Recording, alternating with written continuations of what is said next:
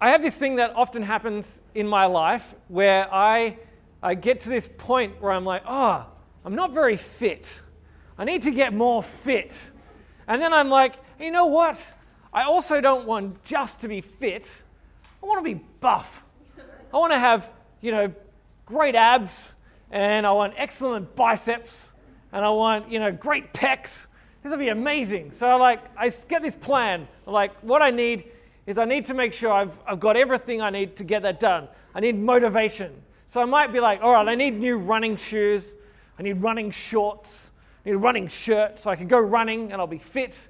And so I'll go out and get that stuff. Or I'm like, I need an app which will make me do push-ups and sit-ups. Or I need a gym membership so I can go to the gym. Or I need a chin-up bar. For Christmas last year, I got a chin-up bar. And I get all these things, and then I'm ready to get fit and buff. And so I start doing those things, and I'm getting fitter and buffer for about 2 days, and then I stop. And then I think about it, I should do that. And then I never get back to it. And so I just have all this stuff that I've got for my fitness and my health, and it never really works. I get all this extra equipment, but it doesn't change me, because the problem is it's not the equipment that's the problem. It's not all the outside things that I add to my life which is going to make me fit. The problem is me, that I am just lazy. And I don't want to get fit, really. I want to get fit a little bit. I want to watch Netflix a lot more. And so I don't do fitness that much. It's like, why would I run somewhere when I could walk there? And in fact, why would I go anywhere if I don't need to? Why would I just go and run around for 5 kilometers to nowhere? That's dumb. Why would I lift heavy things just to put them down again? Why would I lift myself up into the air when I'm just going to go down again? I could just stay there. It'd be much easier. The issue is me. And so I'm never going to get that fit or that buff as long as I am me. And so probably that's it for me and my fitness and my buffness. Until the doctor says, you will die unless you do this. And I'm like, death, fitness, Netflix. Now, I tell you this because we're looking at Romans 8, but funnily enough, I'm going to tell you something, some deep biblical insight now. Before Romans 8 comes Romans 7. Yeah. And in Romans 7, Paul is writing to the people in Rome, and this is a church that he's never met before. He's really keen to. And he's told them all the way through Romans. He's told them all about the love of God and what God has done for them in Jesus, and how, they've been people who are under God's wrath, but he's rescued them from slavery to sin and death. And he gets to this point in Romans 7 where he's talking about what it's like being someone who is trying really hard to follow God, but is getting it wrong. And someone who knows what God's good law is, and knows what God has said and how you should live, but he just doesn't manage to do that. He says, the things that I want to do, I do not do. And the things that I don't want to do, I do. He knows what God wants, but he just can't live up to it. He doesn't manage to achieve the things that God wants him to achieve. Because the issue is not what's outside of him, but the issue is what's inside of him. The issue is him.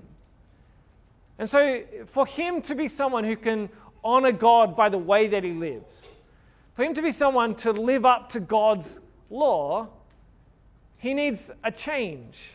And the change can't be an outside change. It's got to be an inside change. He needs a new life. At the end of Romans chapter 7, look, there we are. That's what the talk's about. At the end of Romans chapter 7, he says this. He says, what a wretched man that I am. Who will rescue me from this body that is subject to death? Thanks be to God who delivers me through Jesus Christ our Lord. He's got to this point of despair where he's like, who's going to rescue me from me? Because I am the problem here. So he needs this new life. And so that's what Romans chapter 8 is starting from. That he is feeling condemned by God's law because he can't live up to it.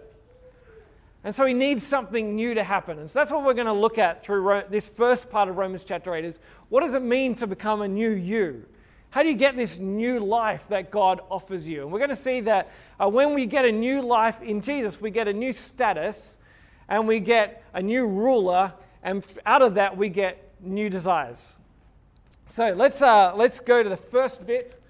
This is the new status, and if we're going to have a look at here we are. This is verses 1 to 4 from chapter 8. And if I got a different version from you, then hopefully you'll be able to follow along. This is what it says. Therefore, there is now no condemnation for those who are in Christ Jesus.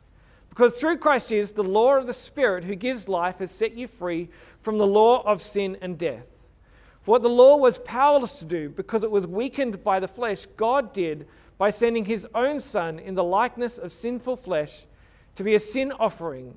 And so he condemned sin in the flesh in order that the righteous requirement of the law might be fully met in us, who do not live according to the flesh, but according to the Spirit. What this is saying is that for Paul, who's written this, he is feeling condemned by God's law. And that God's law does condemn him because he hasn't been able to live up to God's standards. But God gives him new life in Jesus. And when God gives him new life in Jesus, he is no longer condemned by the law. He is no longer condemned by God's law because Jesus lives up to God's law on his behalf. So there's no longer any condemnation for him. Now, I don't know what you guys are like with making lists and stuff. Every now and then I get around to making myself a to-do list. And I feel really great about myself. I'll make the to-do list, and I'm like, I've got to do this, got to do this, got to do this, got to do this, got to do this, got to do this. I got it all on the list, and then I feel like, great, I've got a great day ahead of me, just ticking things off the list. And when I tick stuff off the list, I feel like I'm doing really well. It's like, ate breakfast, well done. Put on pants, well done. And it's like, got himself a bag to put stuff in, well done. And packed the bag. Nah, didn't manage to get that far. And then the rest of the list, after like eating and getting dressed, everything after that kind of just often falls apart. And so there's this list which first looks really great. And then, if I got it all done, it would be amazing. But because I don't achieve everything on the list is there shouting at me saying, you are a failure. You did not get stuff done, Tom. You are rubbish at packing your bag. You didn't pay those bills that you should have paid. Why didn't you reply to that email? You got nothing done. And the list is there condemning me. Now, if I got everything done on the list, it'd be great. And the list is a great list. But the list itself, because I don't get it done, it condemns me. Now, what the law of God is kind of like, this is not it's not a perfect analogy, but the law of God is kind of like that. The law of God shows us how God wants us to live, and it's a good law. But when we don't live up to it, it becomes bad for us, and we become condemned because of it. But what this is saying is that Jesus Christ lived up to the law. He lived up to God's law. He completed the righteous requirements of the law on our behalf. And the punishment, the Bible tells us, for not living up to God's law is death. Because we haven't achieved what God wanted us to achieve, we get punished with death. But Jesus Christ dies for us. He takes the punishment himself so that we no longer are condemned by the law. We are no longer going to be punished because we didn't live up to God's law, but we are now set free from the law of sin and death. And we are free now to live in the power and life of the Spirit. There is no condemnation for us. Because we haven't lived up to God's law, Jesus has done it for us. There's no condemnation for us. The law would say that we are guilty, but because of what Jesus has done, it says we are not guilty. The law would say that we are condemned to death. But because Jesus was condemned on our behalf, we are now able to live a new life. To have new life in Jesus. The new life that we get from trusting in Jesus means that we get a new status before God. There is no condemnation. God says that you are loved. God says that you are set free from sin and death. God says that you are innocent because Jesus has made you innocent. God says that you are righteous because Jesus has made you righteous. That is your new status. There is no condemnation for you. That's what Romans 8:1 tells us. It's amazing. Now, the issue is that we often don't quite believe this. And while what God says about us is true, we will believe other things. We will still look back at the old law, at the things that we haven't achieved, and condemn ourselves for it. We'll say we are sinful people. We are unlovable people. We are people who God should punish. We are people who don't deserve God's love at all. We condemn ourselves. And other people will condemn us. Other people will say that we aren't good enough, that we aren't interesting enough, that we aren't useful. We have condemnation from other people. The Bible tells us that Satan condemns us, that he will whisper in our ear. He'll say, "Why would God love you? Why would God care about you? Have you seen the things that you've done? Do you know the things that you are thinking about? They are disgusting. Why would God love you?" But the Bible tells us, Romans 8 tells us that there is no condemnation for those who are in Christ Jesus. So whatever you say about yourself, whatever other people say about you, whatever Satan says about you, if it's not what God says about you, you don't need to worry about it. It's not true. And God says that you are loved. God says that you are righteous because of Jesus. God says that you are innocent because of Jesus. So everyone else's condemnation, your own condemnation, Satan's condemnation, it doesn't matter. You can ignore it. You can say, "That's not true." You can remind yourself and you can remind other people and you can remind Satan of what the Bible says about you and what Jesus has done for you at the cross, and that is that you are set free from sin and death. That you are loved by God. You have been saved by Him. You have been given a new life. There is no condemnation for you. This is amazing news. You are a new person because of Jesus. You don't have to listen to all those other lies. All you need to know is the truth. And that there is a God and that He loves you, and He loves you so much. He sent His Son Jesus to die for you and to give you new life in Him. That is your new status. All right, so the next thing that we see is that we get a new ruler. So in our new life, we have a new status and we have a new ruler. Now we're going to skip a little bit down the passage.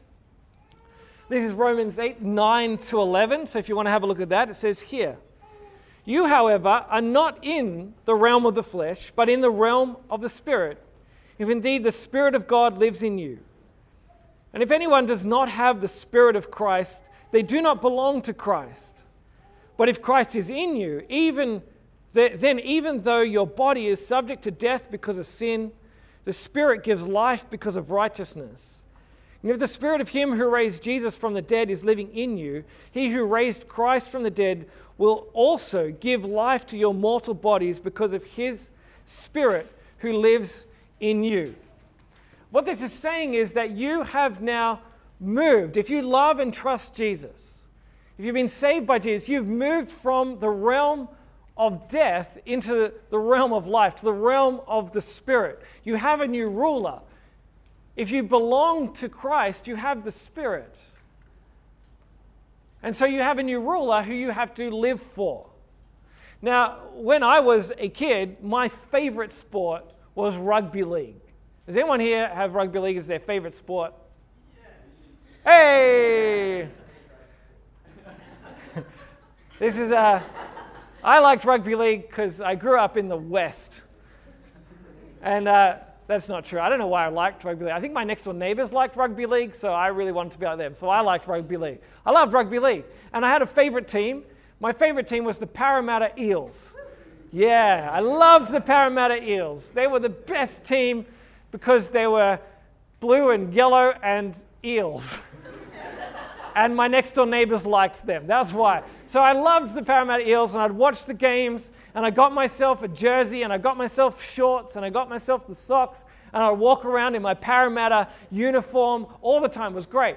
And then when I got old enough to actually start playing sport on the weekend, I said, Mum, Dad, I want to play rugby league. And they're like, okay. And so they took me to the local oval where we could sign up.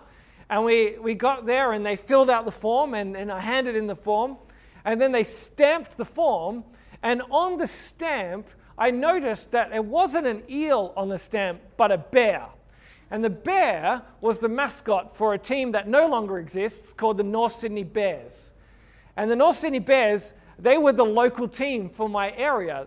I was in the north of Sydney, and so they were North Sydney Bears. They were our team. And when I saw that, I was like, hold on a tick. I thought I was an eel, but that's a bear. What's going on? And I was like, hold on. I'm no longer in the realm of the eels. I'm in the realm of the bears. And I need to change. I need to change because I'm a bear now. I'm not an eel. I've got a new way to live. And so I got rid of my Eels jersey and my Eels shorts and my Eels socks. They were gone. And I got a North Sydney Bears jersey and North Sydney Bears shorts and North Sydney Bears socks. And then I watched those games and I cheered that team on. And I loved the North Sydney Bears until they died in 1999 because Manly killed them. But I changed because I had a new realm to be in. I had new rulers. I had new people to cheer for. I had a new allegiance. And that was to the Bears. Well, what this is saying to us is when we've been saved by Jesus, we have a new ruler. It's not to the flesh. It's not to sin. It's not to death. Our ruler is Jesus Christ. The Holy Spirit lives in us and rules in our life. And so we've got to start living for that new ruler. A new ruler means a new way of living. We don't go back to the old ways. We often want to go back to the old ways. When I would see the Eels play on TV, my heart would still feel for them. And we look back at our old life and our old way of living, and we want to go back there because it feels familiar. It feels right. But it's not right because you have a new life, you have a new ruler, and that's Jesus Christ, and He rules in you. You have this Holy Spirit who lives in you and helps you to live for God. You might want to go back to the old ways, but you have a new ruler to live for. So in Jesus, we get a new life, and that new life means a new status, a new ruler in your life. And last of all, it means that we get new desires. So if you want to, we get to skip back up the passage a little bit here. This is Romans chapter 8, verse 5, and it says this: those who live according to the flesh have their mind set on what the flesh desires. But those who live in accordance with the Spirit have their mind set on what the Spirit desires. The mind governed by the flesh is death, but the mind governed by the Spirit is life and peace. The mind governed by the flesh is hostile to God. It does not submit to God's law, nor can it do so. Those who are in the realm of the flesh cannot please God. And what this is saying is that when you become a follower of Jesus, the Holy Spirit comes to live in you. And the old things that you wanted to do, the old desires that you had to please your flesh, that is your sinful self, to do the things that were just about you, your selfish life, those desires are gone. And you've got new desires, a new way that you want to live. Now, I've noticed that as I've gotten older as a person, my desires have changed, particularly in the realm of food. When I was a kid, all I wanted to do was just to eat bad food. I wanted to eat chips. I wanted to eat like the crunchy chips, like Smith's chips. I wanted to eat hot chips. I wanted to drink Coke. I wanted to eat chocolate. I wanted to eat popcorn. And if I spent my whole day just eating those things, I would finish the day and be like, yes, that was the best day ever. And then now that I'm getting older, my desires are changing. I was at the local RSL club with my wife and my father-in-law the other day, and I was looking at the board of what it said, and then it was like, I was reading it, and I was like, oh, I could have like the steak, or I could have, like the like the baked potato. And then I saw like this, it was like the super salad. And I was like, oh, salad. And I was like, with halloumi. And I'm like, oh, halloumi. Oh, I love halloumi. When I was a kid, if someone said cheese, I'm like, cheese? Disgusting. But I'm like, halloumi. I know that there are different types of cheese.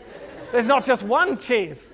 There's all these different cheeses. And I was like, and kale. I'm like, kale? Well, I don't know. And then I was like, and brown rice. Like, brown rice, the best kind of rice. And then and beetroot. Like, oh, beetroot. Like, what's wrong with me? And then I sat down with my salad and it came out like, oh, yum, salad. And then I ate it. And then I was like, wow, I'm an amazing person. I just ate a salad and I liked it. I want some more. I was like, I'm going to go back again next week and buy more kale and halloumi salad. It'll be great. And then I'm like, Tom, child Tom hates you right now. I still do like those old foods. I still want to drink Coke and eat popcorn and, eat chocolate. And if I spend a whole day doing that, I would think, yeah, this is really good until the end of the day when I'm like, that was really bad. My desires have changed. The things that I wanted before, I don't want so much anymore. If I do them, I don't like them the way that I used to like them. Now, what the Holy Spirit does in us is we get new desires when we start living for God, is that we don't want to do the things that we wanted to do anymore. That we want to please God and live for Him. The things that we used to not be interested in, we're now interested in. And you may find that this has worked itself out in your life. That you used to love gossiping about your friends to find out who liked who and who did what to who and who got with who. You liked finding out all that stuff. But now it just leaves a bad taste in your mouth. You know why that is? Because God is changing you. He's giving you new desires. Or maybe you really, loved just, getting back at people who hurt you.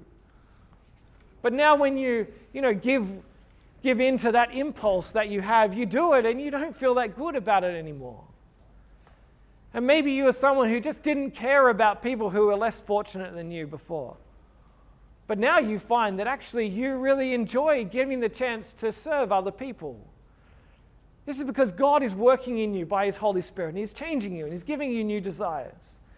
And that's what the fruit of the Spirit is about. When you read in Galatians, and it says that the fruit of the Spirit is love and joy and peace and patience and kindness and goodness and faithfulness and gentleness and self-control. That is God working in you, making you like His Son, Jesus. So you desire His things.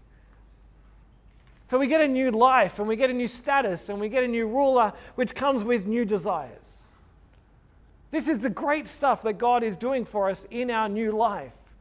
So that we can live differently for Him. We become new people.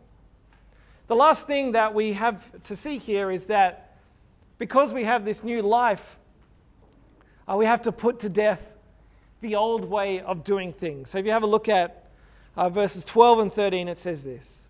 Therefore, brothers and sisters, we have an obligation, but it is not to the flesh to live according to it. For if you live according to the flesh, you will die. But if by the Spirit you put to death the misdeeds of the body, you will live. See, there is still within us those old desires. And we still want to go back to the old life. And so what this is saying you've got to kill that old life. You've got to get rid of everything in you that wants to disobey God. You've got to destroy it. You've got to put it to death because that's not who you are anymore. You have a new life, which means you have a new way of living. So put the old life to death. When I was 23, I moved out of my parents' home for the first time ever moving anywhere. And so I moved out of home and I loved living out of home. And since then, though, I've never lived in a house more than 2 years for any one time, which means that sometimes I get a little bit confused about where my home is. When I've just moved, sometimes I just go on autopilot to my old place of residence. Like I have multiple times been driving home from work and then I just find myself almost like to my parents' house. And I'm like, what am I doing? I don't live here anymore. Oh, goodness me. And I'll turn around and then I have to, go wind my way back and then go to my new house, the new place that I live. And when I leave to go home, I have to remind myself, Tom, don't go to the old place. You don't live there anymore. And so I prepare myself for the journey home. And I'm like, before I get in the car, I'm like, remember, Tom, go to your new home. Don't go to the old one. You don't live there anymore. And then as I get to nearer the turnoff, I'm reminding myself, you don't live there anymore. And then I get close to the turnoff, I look at it, I'm like, you don't live there anymore. You don't live there anymore. You don't live there anymore. And then I keep going, I'm like, I don't live there anymore. And I keep going. And that's how I need to get home, because I have to remind myself that I live somewhere new. Now, I could go to the old place, but I don't live there anymore. My parents would be like, what are you doing here? Your stuff isn't here. We love you, but you don't belong here. You're a grown person. Go home. I could do that, but I have a new life. I have a new way of living. So I have to remind myself, I don't live there anymore. We need to do that for ourselves. Remind ourselves that we have a new life. To keep reminding ourselves of who we are in Jesus. And that we don't go back to our old life. We keep reminding ourselves, I don't live there anymore. When you're tempted to disobey God, you remind yourself, I don't live there anymore. When you want to, get revenge on your brother or sister, you remind yourself, I don't live there anymore. When you want to blow up at someone, your parents, you say, oh no, I don't live there anymore. When you're tempted to look at porn on the internet, you say, hold on, I don't live there anymore. I don't do that. When you want to gossip about your friends, you say, hold on, I don't live there anymore. When you want to date someone who you shouldn't date, you remind yourself, hold on, no, I don't live there anymore. Keep reminding yourself. And what does that mean? It means you keep telling yourself the gospel. You keep telling yourself the good news of what Jesus has done for you. That you used to be dead in your transgressions and sins, but now you have been given new life in Jesus Christ. You used to be someone who gave in to your sinful desires, but now you have a new ruler. You have new desires. That you were someone who was condemned to death, but Jesus Christ died on your behalf. And Jesus Christ rose again so that you might rise with him. You keep telling yourself that, to remind yourself that you don't live there anymore. And you know what? You're surrounded by other people who they don't live there anymore either. So you need to tell them the good news. Keep reminding them the good news of what Jesus has done for them. Now this passage says that you've got to put it to death, which is pretty extreme. So if, in my analogy of going home, what I would actually have to do is go to my parents' house and blow it up and then, destroy the road between their house and my house, which wouldn't be very kind to my parents. But that's how much we have to hate our old life. We are willing to destroy the old life because we know that there is death. And we don't live there anymore. We live in a new life in Jesus Christ. We have a new life. We have a new way of living. So we remember who we are in Jesus. And we live that out with our new desires, with our new ruler, with our new status in Jesus. Because we live in him now. We don't live there anymore. I'm going to say a prayer for us. Father God, we thank you for Jesus. We thank you that we have no condemnation when we trust in him. We thank you that you did everything needed for us to be set free from the law of sin and death, that we might have life in you.